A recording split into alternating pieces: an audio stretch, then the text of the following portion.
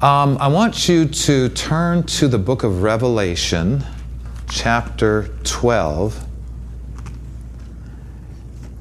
And here's what we want to talk about tonight. We want to talk about what kind of church we're supposed to be according to the book of Acts, according to the Bible. And one of the things you'll find out as you start reading the book of Acts is that we're not just a social gathering. We are not just a bunch of people that get together once in a while and have a nice little Bible study. If you read through the book of Acts, you can title our job description, if you will, like this: we are the supernatural church. We got power that the world doesn't have. We've got insight the world doesn't have. We've got strength the world doesn't have. We've got a commission the world doesn't have. We are a supernatural church. And I think this is one of the reasons that there's so many problems in the world today, is because the church slipped from being a supernatural church to just being a natural church, trying to please people who are natural, do natural things to please natural people. And how many know you can do some pretty cool natural things and draw some natural people? I mean, let's face it, if you get the high-tech light show, you will draw some people with that natural means, right? I mean, nothing against lights. I'm just saying if we get a certain building or certain colored chairs, or we can do natural things and draw people here naturally. Like I said Sunday morning, you can draw a crowd by pouring kerosene all over you, lighting yourself on fire. People will come. They will watch you burn. And you'll die too.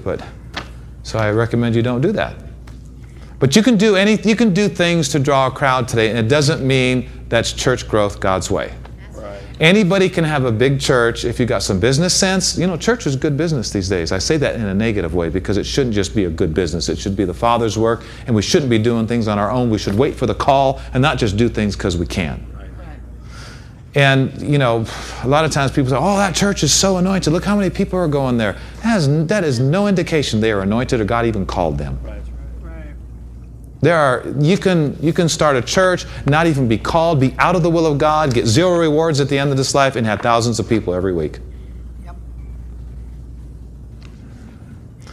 Well, in Revelation 12, so here's some of the things I felt like we needed to discuss tonight on this Friday night because of the times we're living in. Really interesting times in the world right now, and it's creeping into the church. I want to talk a little bit about the supernatural church, and I want to talk about this, how Satan knows his time is short.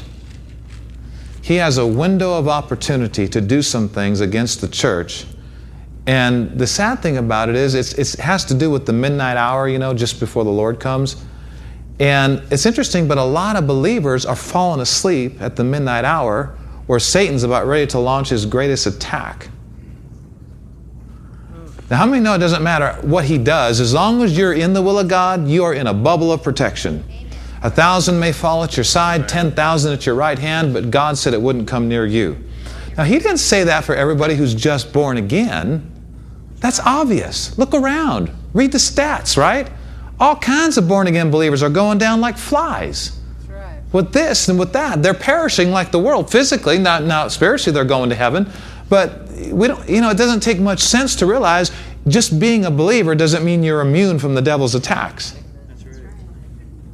And so in the book of Revelation, chapter 12, look at verse 10 through 12. Revelation 12, verses 10 through 12. John said, I heard a loud voice. See, it's loud in heaven, so if you don't like it being loud, you might not want to go.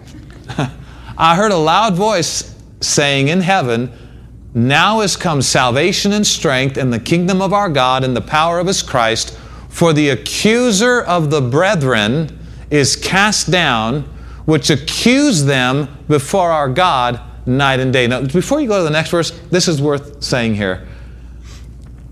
Don't team up with the accuser. Right.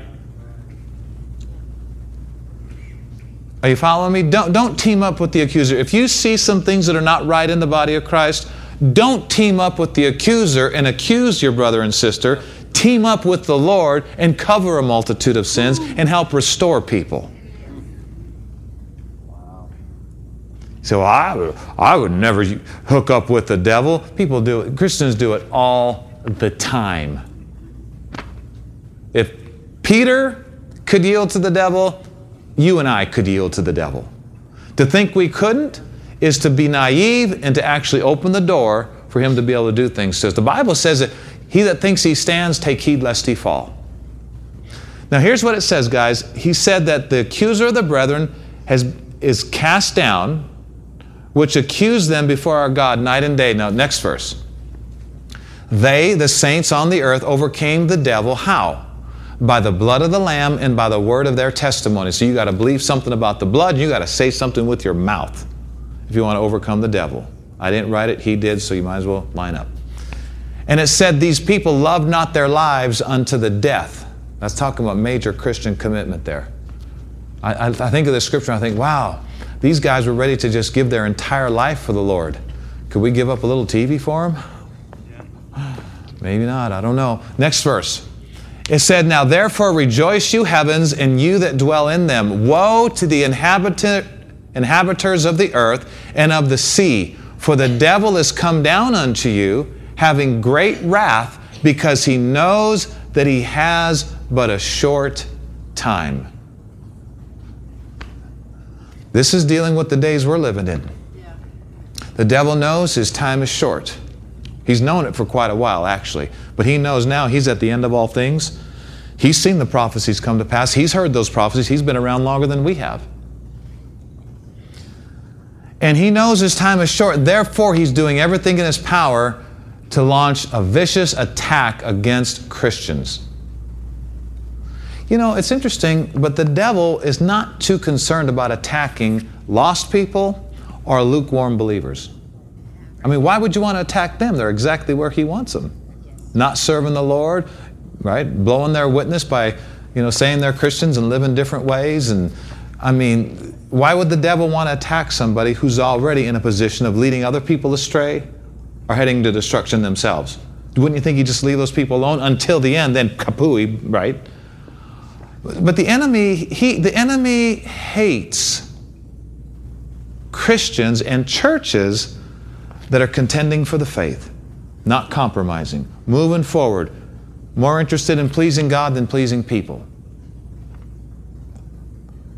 And we need to know this because 2 Corinthians, I believe, 2:10, I believe it is, says that we're not to be ignorant of the devil's devices. Why? Because if we're ignorant of his devices, they may get us.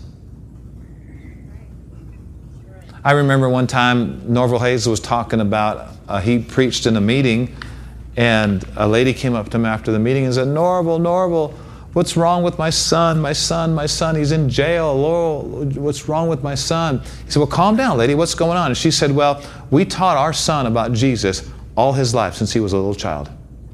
We taught him about Jesus when he was 1 year old. We taught him about Jesus when he was 2 years old, 3 years old. We taught him about Jesus all his life. We taught him, and now he's in jail for doing some crime. And Norval, we don't know what's wrong. We taught our son about Jesus all his life. And the Lord quickened Norval Hayes and said, I have a question for you, lady. That's good. You taught your son about Jesus all his life. Did you ever teach him about the devil? Because the Bible talks about the devil too. Did you ever teach him about how he's come to kill, steal, and destroy? Did you ever teach your son Bible scriptures about resist the devil and he will flee from you? He goes, no, but we taught him about Jesus all his life. He said, that's not enough. You also got to talk about what Jesus said we're supposed to talk about. And he talked about the devil, so we would talk about it to the degree we're supposed to. Not every day, not every sermon. He said, your son didn't know how to resist the devil. Your son didn't know there were forces arrayed against him. Your son didn't know the operations of the enemy. The Bible says we're not supposed to be ignorant of the devil's devices. How can you obey that scripture and never study what the Bible says about the devil and demons?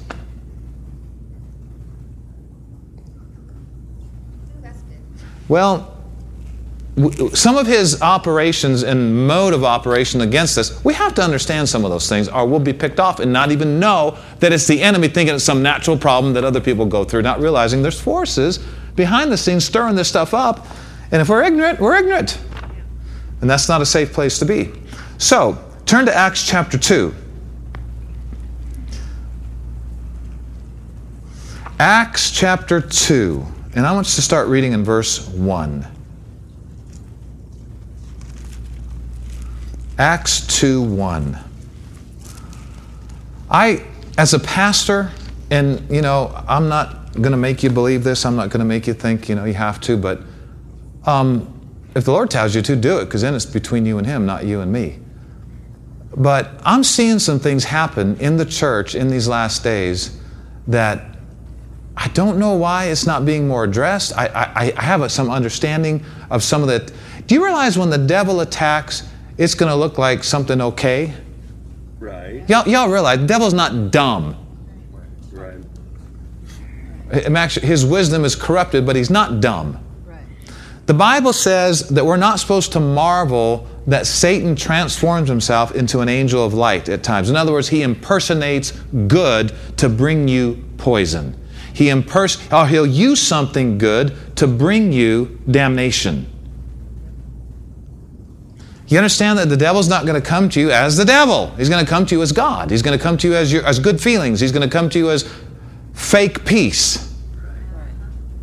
You understand? Here's something real interesting you need to know. This is so important when it comes to being on fire for God or being a lukewarm Christian. Do you realize that feeling okay without being sold out to God is gross, bloody warfare, and you're losing.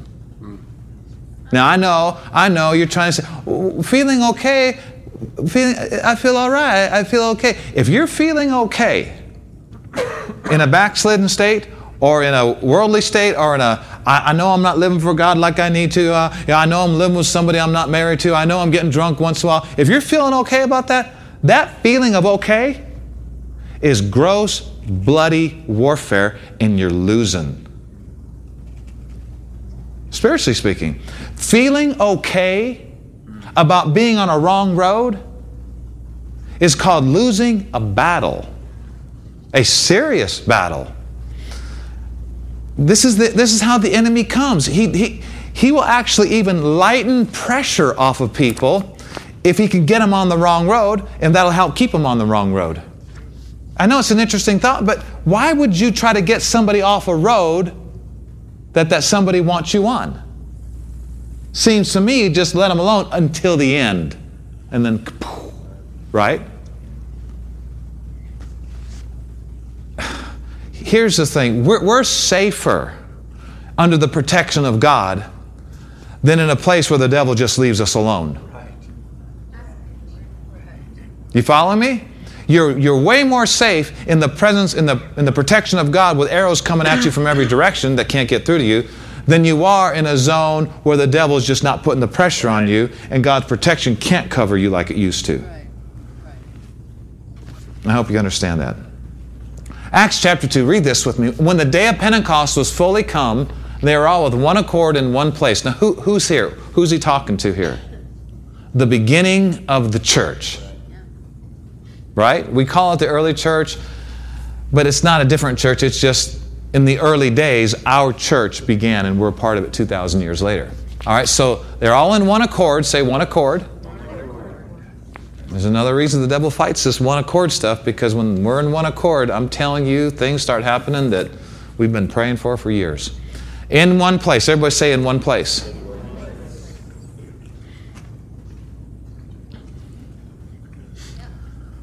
This shows you right here that staying home and watching church services is not the fullness of what God has for you.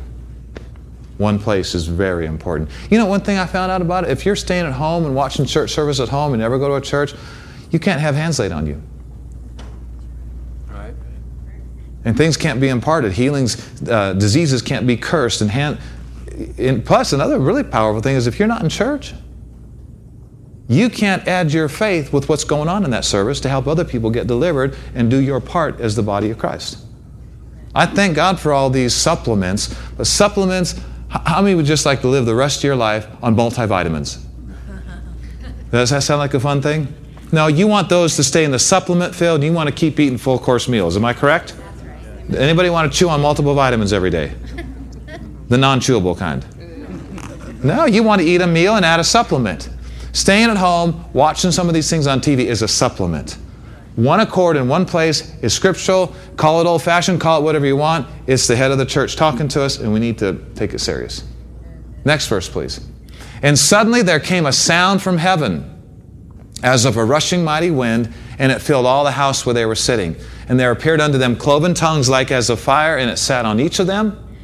Keep going. And they were all filled with the Holy Ghost and began to speak with other tongues as the Spirit gave them utterance. Keep going. And there were dwelling at Jerusalem Jews, devout men out of every nation under heaven. Now when this was noised abroad, the multitude came together and were confounded, because that every man heard them speak in his own language. Keep going. And they were all amazed and marveled, saying one to another, Behold, are not all these which speak Galileans? And how hear we every man in our own tongue wherein we were born? Parthians and Medes and Elamites and dwellers of Mesopotamia and Judea, Cappadocia and Pontus and Asia. Keep going. Phrygia, Pamphylia, Egypt, and in parts of Libya round about Cyrene, and strangers of Rome, Jews and proselytes, Cretes and Arabians, we do hear them speak in our tongues the wonderful works of God. Okay, keep going. And they were all amazed and were in doubt, saying one to another, What does this mean? Others mocking said, These men are full of new wine. But Peter, standing up with the 11, lifted up his voice and said unto them, You men of Judea and all that dwell in Jerusalem, be this known unto you, and hearken to my words. For these are not drunken as you suppose, seeing it's but the third hour of the day. But this is that which was spoken by the prophet Joel. Next verse. And it shall come to pass in the last days, saith God, I will pour out my Spirit upon all flesh. Can we all agree that we're in the last days? Oh, yeah. Should we be expecting a major outpouring of the Spirit of God? You say, well, how are we going to know? You'll know. You think, Pastor, you think we're having an outpouring? If you have to ask, no, you're not. Okay? You'll know when this happens. And it said He's going to pour out His Spirit upon all flesh, and your sons, young people, and daughters, young people, they're going to prophesy. They're going to speak and do things by the inspiration of God way beyond just human ability. Young men are going to see visions. Old men are going to dream dreams. And upon my servants and my handmaidens, yes, ladies can preach and prophesy and teach in church. Are you following me? And I will pour out in those days of my Spirit, and they shall prophesy. And I'll show wonders in heaven above and signs in earth beneath, blood, fire, and vapor of smoke. Keep going. The sun will be turned into darkness, the moon into blood, before that great and notable day of the Lord come. And it shall come to pass that whosoever shall call on the name of the Lord shall be saved. This is interesting. This is the beginning of the book of Acts. The Acts of the Holy Ghost through the church.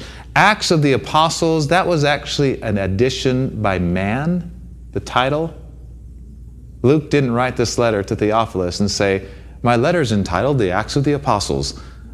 The title Acts of the Apostles was added by the translators because that's what they thought they should title it. It wasn't inspired as Holy Scripture. What it should be called is the Acts of the Holy Spirit through the church. Because you will find way more than apostles being used powerfully in miracles and signs and wonders. Yeah. There were certain disciples that had visions of the Lord. They weren't even a fivefold ministry. Stephen was a table waiter. He did great miracles among the people. Philip, he did powerful things. These were not apostles. They were not pastors. They were people who worked in the church. They were faithful, and God promoted them. And so it's really the Acts of the Holy Ghost through the church, which you should get really excited about, because when you think of Acts of the Apostles, you think, well, that's just for the apostles. We'll read the book of Acts, and it's not just for the apostles. All kinds of people were used, believers that we would call laity. So I'm going to share something with you today, and I want you to hear it properly, and I want you to, not take this in the wrong way. But I was talking to Vicki Sharon. Actually, I was talking to a friend of ours from More Life Ministries, and for a good while, and a couple of days ago, I had some questions I thought we'd talk. And then I talked with Vicki Sharon from Word of Life, and she was sharing some things that she had taught, and she had shared some things Willie George had taught, and I heard some things George Pearsons had taught along these lines in Kenneth Copeland's ministry. And I just wanted some counsel. I wanted some fresh perspective on some of these things the Lord's been dealing with me about, because I see there's things happening in the church that it's almost like believers, they need some leaders who aren't afraid to talk about these things in fear they might leave and take their tithes and offerings with them. I feel like the Lord's really trying to find some pastors who will not care about that and just say what we're supposed to say. Because I know when I say some of these things, some people may not like it and they may, say goodbye. But it comes down to this. I would rather please the Lord, go to bed at night knowing that He's pleased, than to have a bunch of people in the church pleased that I'm holding back and saying what I really believe the Spirit of God told me to say. So I just want to say a couple of things. So I was talking to Vicki, and as we were talking yesterday, probably about an hour, at our house there, we were talking, and I asked her a question. I said, Vicki, you just taught recently on, what was the title of her message? Do you remember? To Drink or Not to Drink, I believe is what she entitled it. And I know George Pearson's, she highly recommended George Pearson's teaching, Kenneth Copeland's pastor in this area. And because I, as a pastor, pastors, they see a lot more things than the people in the church, because we deal with everybody in the church, and sometimes you don't fellowship with a few people in the church. And we have seen terrible things happen in connection with excessive drinking. We've seen everything from adultery to domestic violence. All this is connected with alcohol consumption. We have seen early death because of alcohol consumption and excess in drinking. We've seen divorce, all connected with these things. Child abuse. And we've noticed for the last 30-some years being in the ministry, we've noticed that, and we're not like pointing the finger, but we've observed some things that people who have alcohol in their home, usually, not all the time, they usually end up in adultery or divorce. Sure got quiet in here.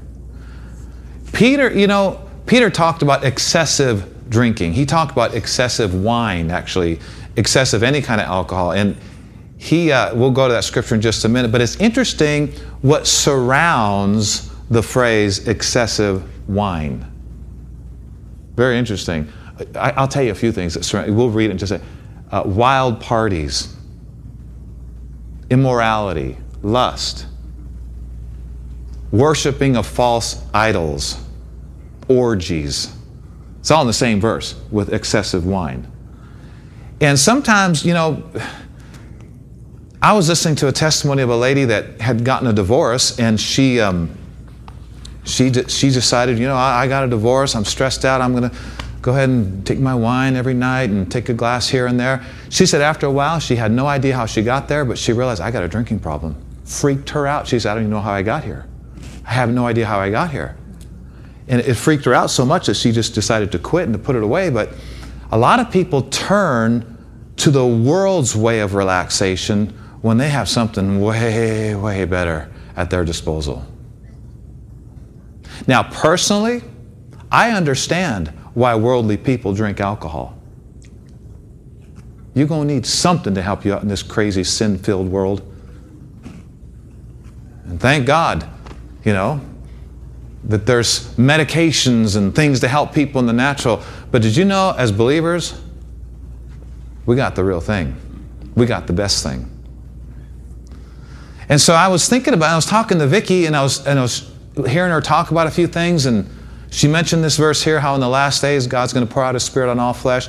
And right as she was talking, I'm not saying I had an open vision, okay? There's three types of visions, right? There's an open vision where it's like you're seeing a 3D screen right in front of you, and you're seeing in the realm of the Spirit. You don't even see the wall. It's like your eyes are wide open. That's the highest type of vision. And then there's other visions where you see things on the inside, or night visions, and there's Brother Hagin talks about these three types of visions because he had them all. I had kind of an inner vision.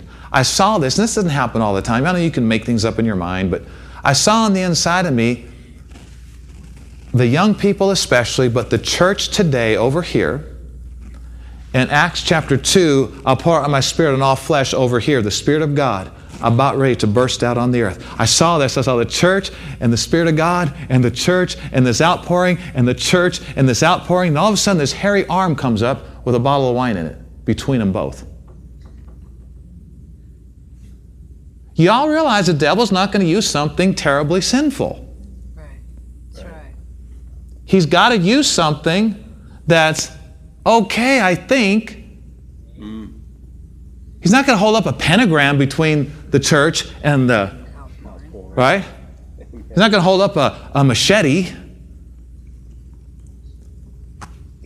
I just saw this in my spirit that the people were over here wanting something. They knew that times were interesting. We knew we're at the end, and the spirit, and we know it's some stress in these times. We know there's some crazy things going on, and we want the move of God, and we want freedom from stress. And I saw the move of God here about ready to happen, and I saw this scrawny demon arm come up with a bottle of wine in it between the people and the move of God, so the people would see the wine before they see the move of God.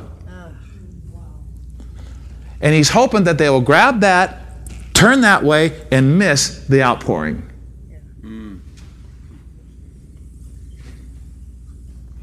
You got to watch out about things that are okay that the Lord does not want you involved with.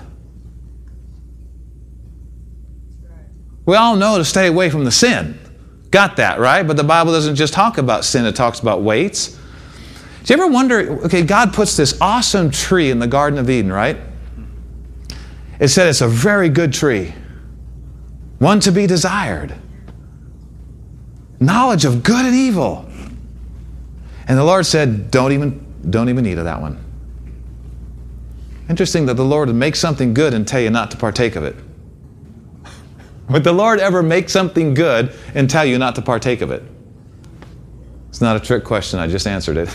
Yeah, he could. He could. But anyway, I thought this is not the only thing in the church that needs addressed. But as I talked to Vicki and as I talked to somebody from More Life Ministries, and as we talked about Willie George, I got to realizing the people that I'm called to be under and that I know I'm called to follow, and I'd be in disobedience if I wasn't connected with them in this area, every one of them, every single one of them, don't drink.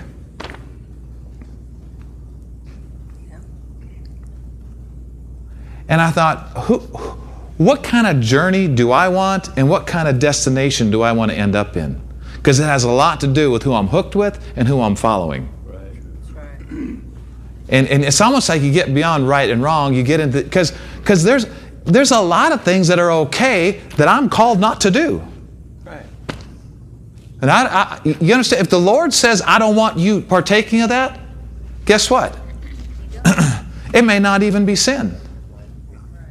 The Bible says we're supposed to be aware of weights and sins. Weights isn't sin, or he would have said sins and sins. He said weights and sins. Right.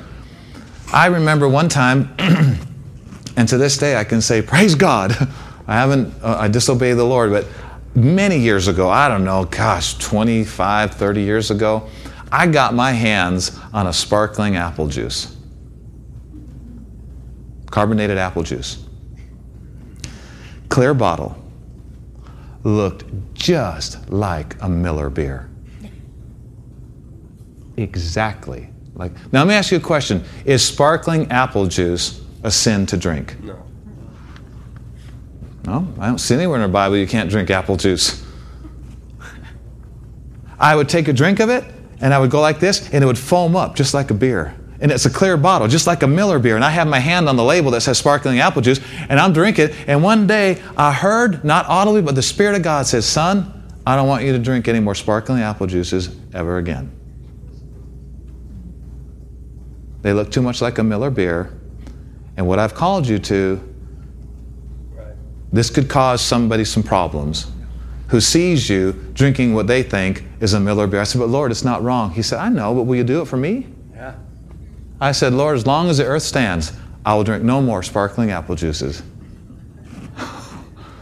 But is that wrong? No. You know what Paul said? Paul said, I'll stop eating flesh all my life. But he knew he wouldn't have to. He said, I'll stop eating meat all my life if I have to, if it would cause a brother to stumble who doesn't understand some of the things or gotten the revelation I have. He said, as long as he actually said, if you do things that you know could offend a brother or a sister in Christ, he said, you wound their weak conscience and you sin against Christ. Interesting. And he was talking a lot about meat offered to idols. But at the same time, he just encompassed the whole thing and said, really, if anybody ever had a problem with me eating meat, I'll be a vegetarian the rest of my life. That was his commitment. He didn't have to do that because not everybody was offended at that, just some people as they were growing. But I thought, that's interesting. So I got to thinking about this. When I saw that arm go up between the people of God, especially the young people, and the great move of God, I thought, no, you don't, devil. No, you don't. Ain't gonna happen. Ain't gonna happen. You're not gonna get our people turned away by this world's intoxication. We have all we need in our salvation. Turn with me to Acts chapter 6. You guys okay? Can I say this about the drinking issue? I want you to think about this for a second. I was praying about this and studying, and like I said, seeking advice from others, because I don't want people to think that I think it's a sin to drink a glass of wine moderately. But I do know this from my study of scriptures. I do know this. I personally don't, choose not to, and can't because of the position I'm in. But also, here's what I'd like to say to people. Drinking wine is okay, maybe, if you don't get drunk. Right. Or even impair your judgment. And who knows when that is? How do you know when you're excessive? This is another reason I just stay away from it, because I don't want to have to divide all those lines. I can live without the junk. I got the Holy Ghost. That's right. Yes. I got the Holy Ghost. And if I'm not having fun without this natural thing, I'm not where I should be in my spirit-filled living. Right. But then I got to think, well, Lord, because I'm a man. I was thinking, what would it be like if I stood up here and said, you guys, let's all come to church next Sunday with a bottle of wine. I'll have mine, you have yours, we'll drink while I'm preaching. Think that would be all right? Why? If it's okay in a restaurant, why isn't it okay here? Does God not see us in restaurants, or are we afraid something else might? If it's not okay here, why is it okay over there? Why is it okay there? There's still something there.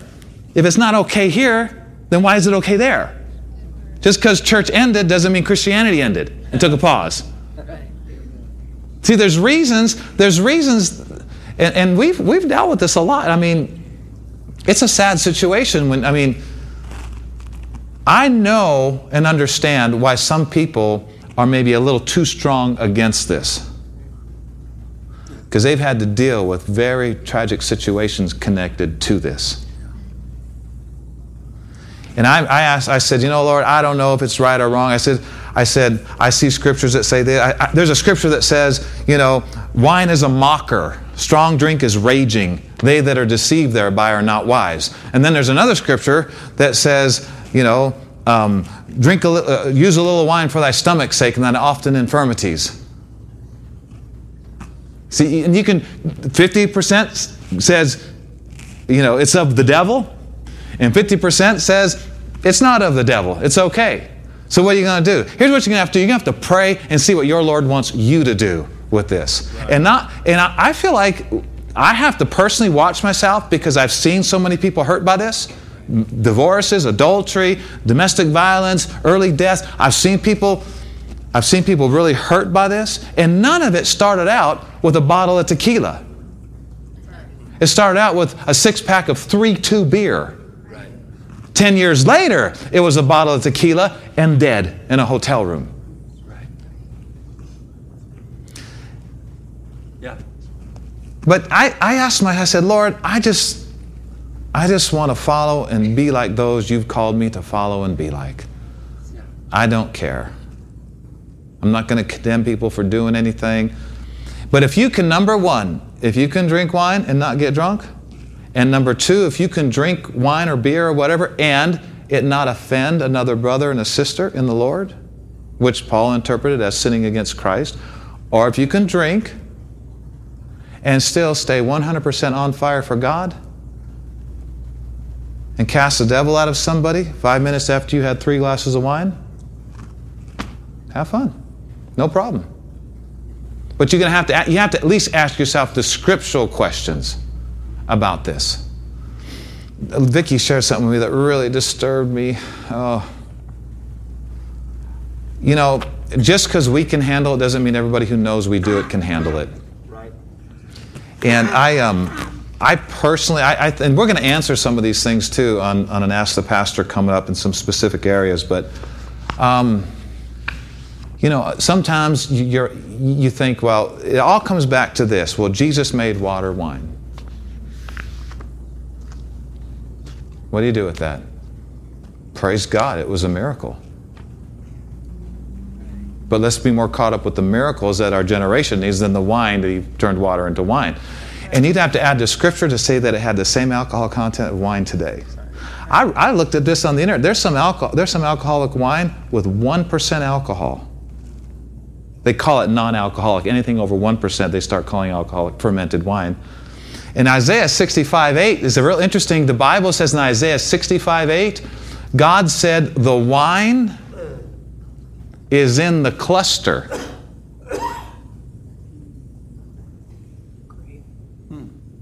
Well, how many know there is 0 alcohol content in a cluster of grapes? Right. But God said the wine is in the cluster.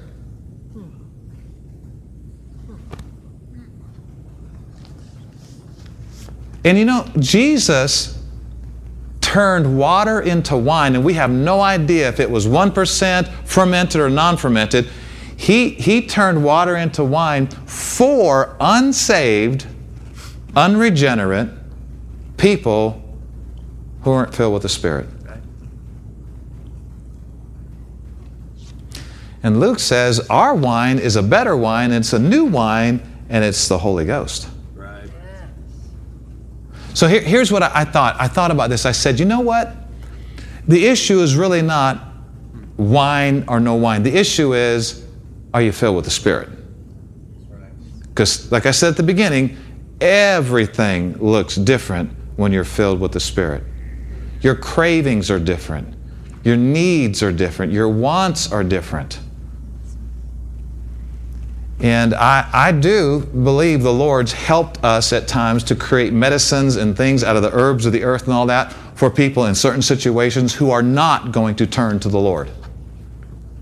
He loves them so much, He's even given them some natural things in certain... Actually, one scripture in the Old Testament says, give wine to him who is of a heavy heart, and strong drink to him that's about to die.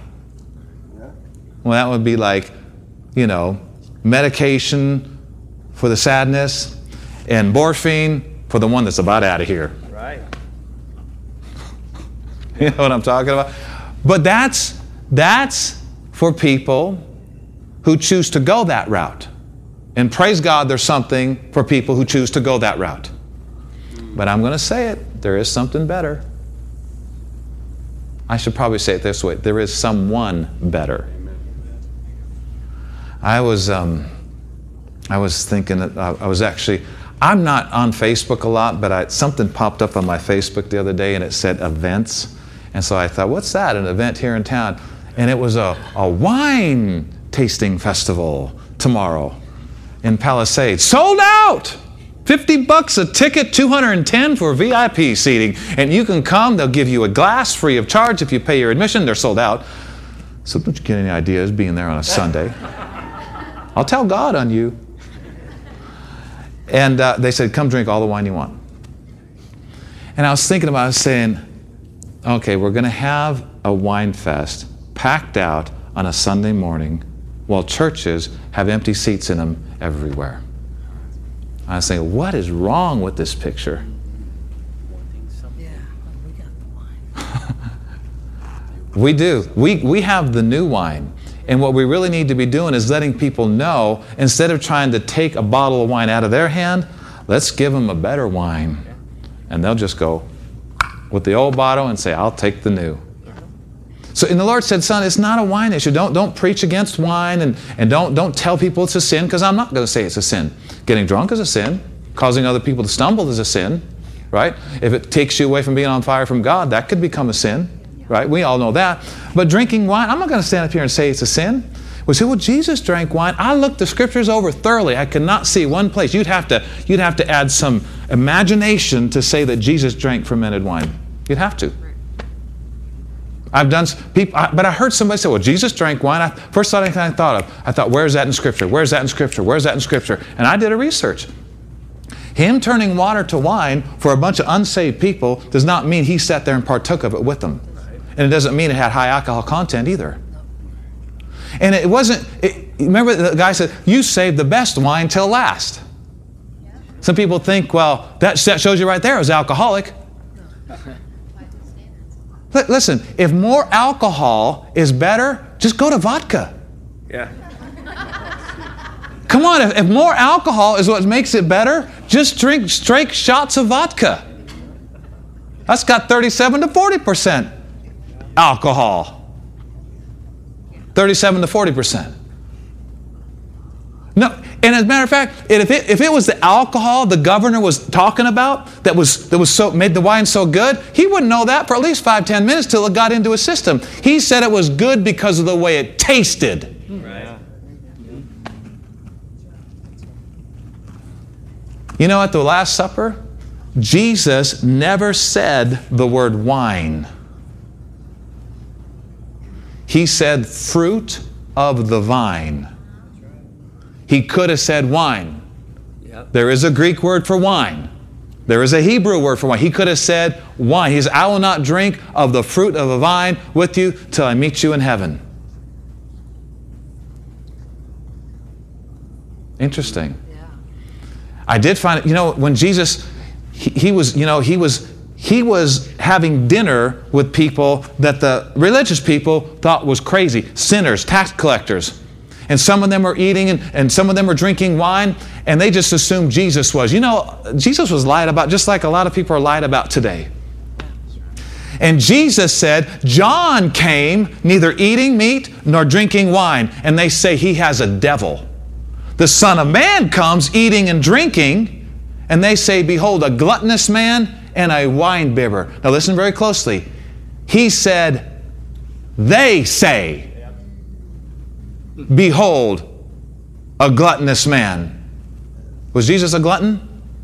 Absolutely not. They said he was. He never said he was. They said he was. And they said he's a wine bibber. Well, just like he wasn't a drunk and he wasn't a wine bibber. But, so I do all this research, and then I see in Mark 15, as we were reading our chapter a few weeks ago, they offered Jesus wine. Just flat out offered him wine. And the scripture says, quote, he refused it. And I say that all to say this, that some people are now basing their breweries in church. I'm not saying this wrong. They're serving beer and wine in church on the speculation that, well, Jesus drank wine.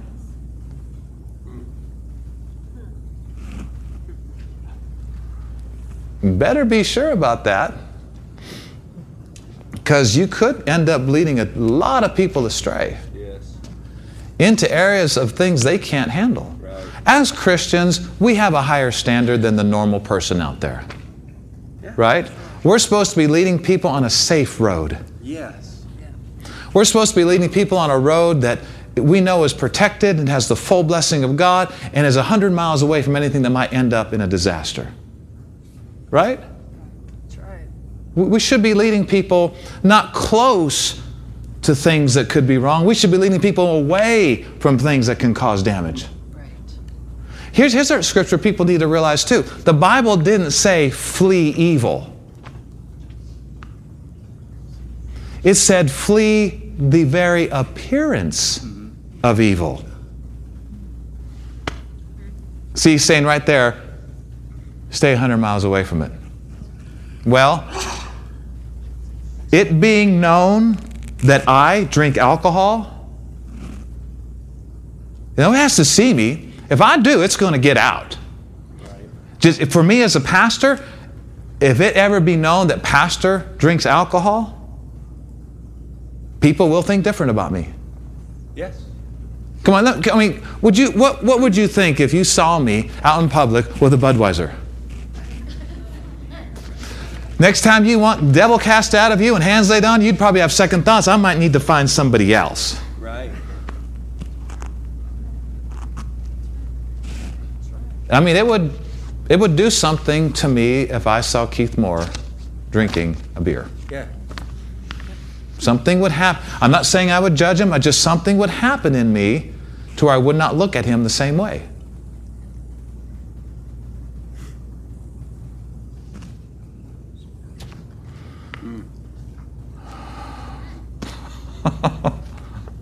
Are you guys okay with this? Did I say drinking wine is a sin? Not at all. No. No, I didn't. But it gets close to things that can be very hurtful and destructive. Right. And I love the people I'm with. I love the people I'm following, and I want their journey. I want their destination. So I'm going to take some of the things they do and don't do very, very seriously. And some things I don't even need a ton of scriptures for. If the Holy Ghost says stop it, I mean, I don't need a scripture that says stop drinking sparkling apple juices that look like a Miller beer. I don't need that. Right. You don't need to see a scripture on what toothpaste not to get, do you? Why do you get the kind of toothpaste you get and not a different kind? Did you find a scripture that says you're supposed to get that kind? No. Some things, it's not a matter of right and wrong. Some things are a matter of just being led. Right. So we've talked to pastors, and we've even seen things in our church. We've been pastors for 35 years. No, 31 years. Been married 34 years. And it's just a situation that's kind of interesting right now in the church. But we believe the Lord's helping us. You know, I want to say this right in the same breath. You know who I want coming to this church? I want wine drinkers, beer drinkers, hard liquor drinkers, homosexuals, lesbians. I want them. I want prostitutes in this church. You know why? Because I believe that the work God's doing in this church is going to get them to the place where they're going to want to do certain things that we're not even going to have to preach at them to do. I have enough faith in this church, in the Lord in this church, and all of us in this church, to when people come, we're not going to have to scold them. We're not going to have to preach against stuff. They're going to see our lives. They're going to see our love. They're going to see our prosperity. They're going to see our peace. And they're just going to start realizing, well, they don't do this and they do that. And if I want what they got, I'm going to follow them. Yeah. Yeah. Do you realize that Pastor John is taking a little bit of a risk here tonight?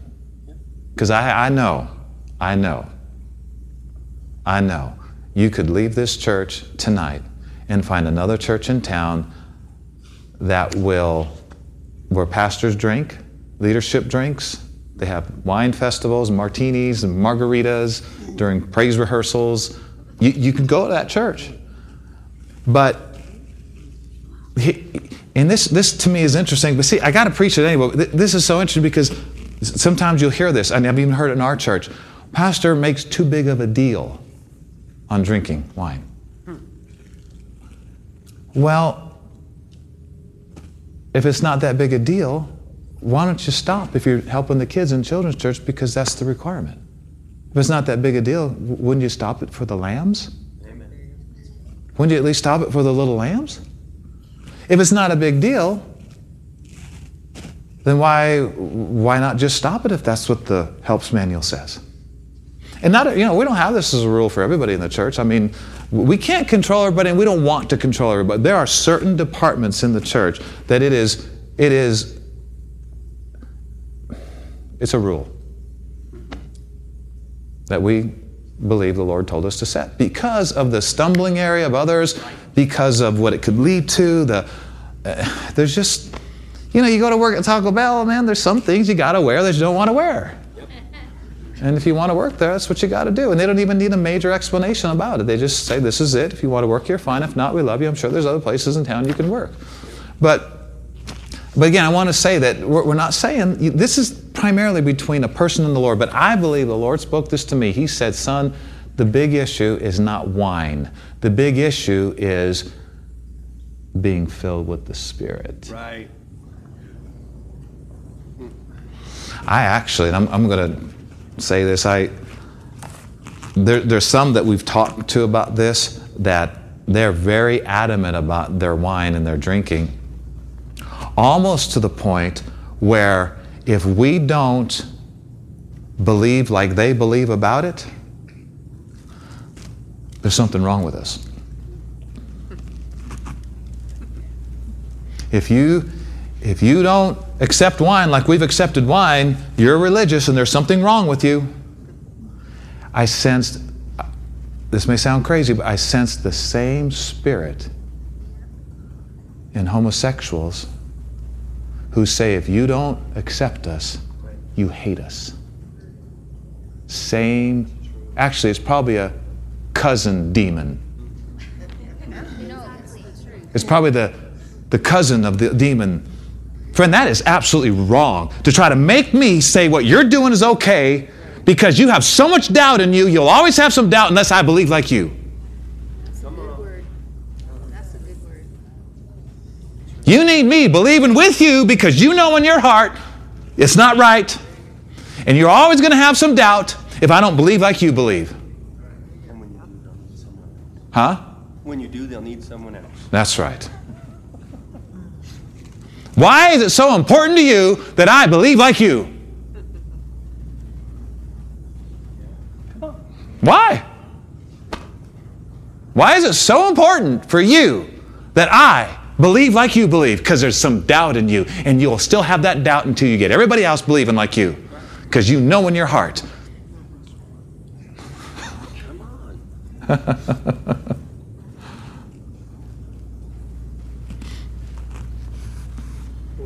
But I say, what I would tell people is I would say, you just need to talk to your Lord about this and your position in the body and what He wants. There's a few things in the church that have to be in place. You understand that. But this is really between a person and the Lord. And the main issue is, are you filled with the Spirit? Because a lot of the stuff I'm talking about right now, I wouldn't even be talking about if we're all living a Spirit-filled life. You know, some people get Spirit-filled 2 times a year. Once when Mark Hankins comes, and once when we have a wild meeting on Sunday morning. No, that needs to be a Spirit-filled life. We need to live a Spirit-filled life. So,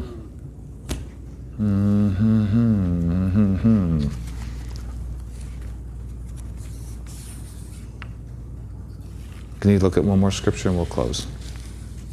Acts chapter 6.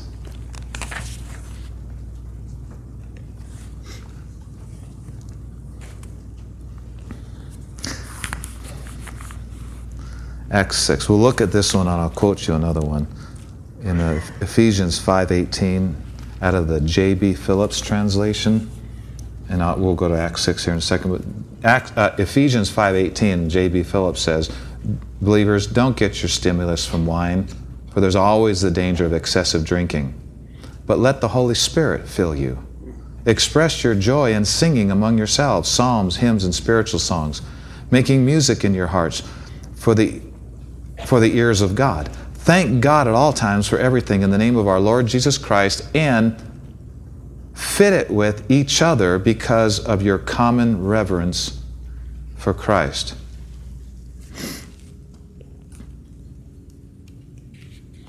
So, Acts 6. Acts chapter 6. You guys all okay with that? You don't have to agree with everything I said. Just know that we love you and we'll all work this out one way or the other. And I was thinking, so what would happen if Carl and I just started drinking wine tonight? That'd be really interesting.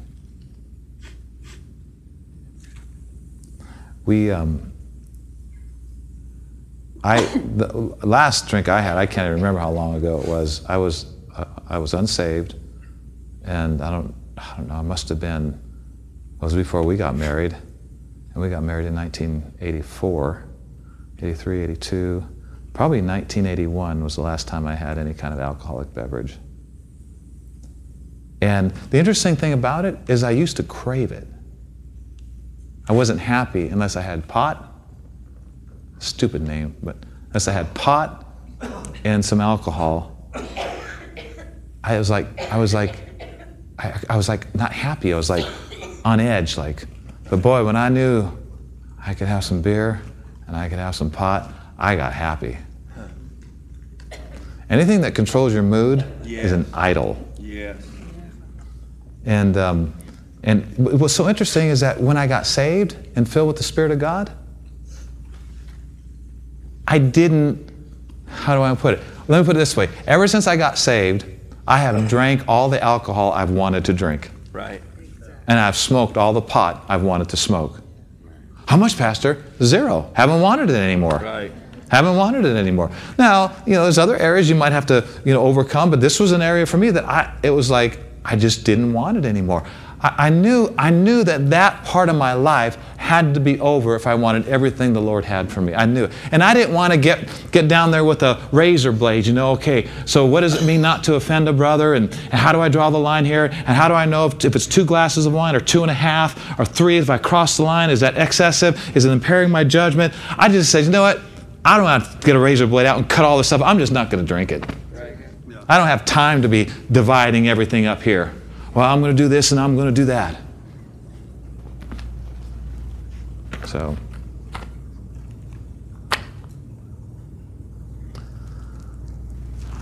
let's end. We're good. We're good. It's 8:30. We got the youth going on a trip tomorrow, and I want them to get plenty of rest tonight, and our youth leaders to get rest too. So let's just stand up, church. Thank you, Lord. I want to make this clear because I tell you what, guys, I preach things like this, and 2 days later somebody said, so-and-so said this, and they got mad at what you said because I said, I didn't say that. So let me say it again. You ready? Pastor is not saying that you're unspiritual. You're a sinner. Drinking wine is a sin. I am not saying that. No. Got that? Y'all understand that? I'm just saying I want people safe. I don't want people anywhere close to disaster. Right. I don't want people causing somebody else to stumble. I want you to be able to stay on fire for God. I don't want anybody within 100 miles of something that I know could hurt them or their loved ones or their family. Right. And I don't want people blowing their witness. And so sometimes if you take all that into consideration, it's just easier to say, well, I think I'll stay away from it. Yep. But that's between you and the Lord. I love you. I can see you at a restaurant drinking wine. I'll still love you and preach to you and give to you and help you as much as if I didn't see you drinking wine. But take heed to some things that were said tonight and let the Lord talk to you about it.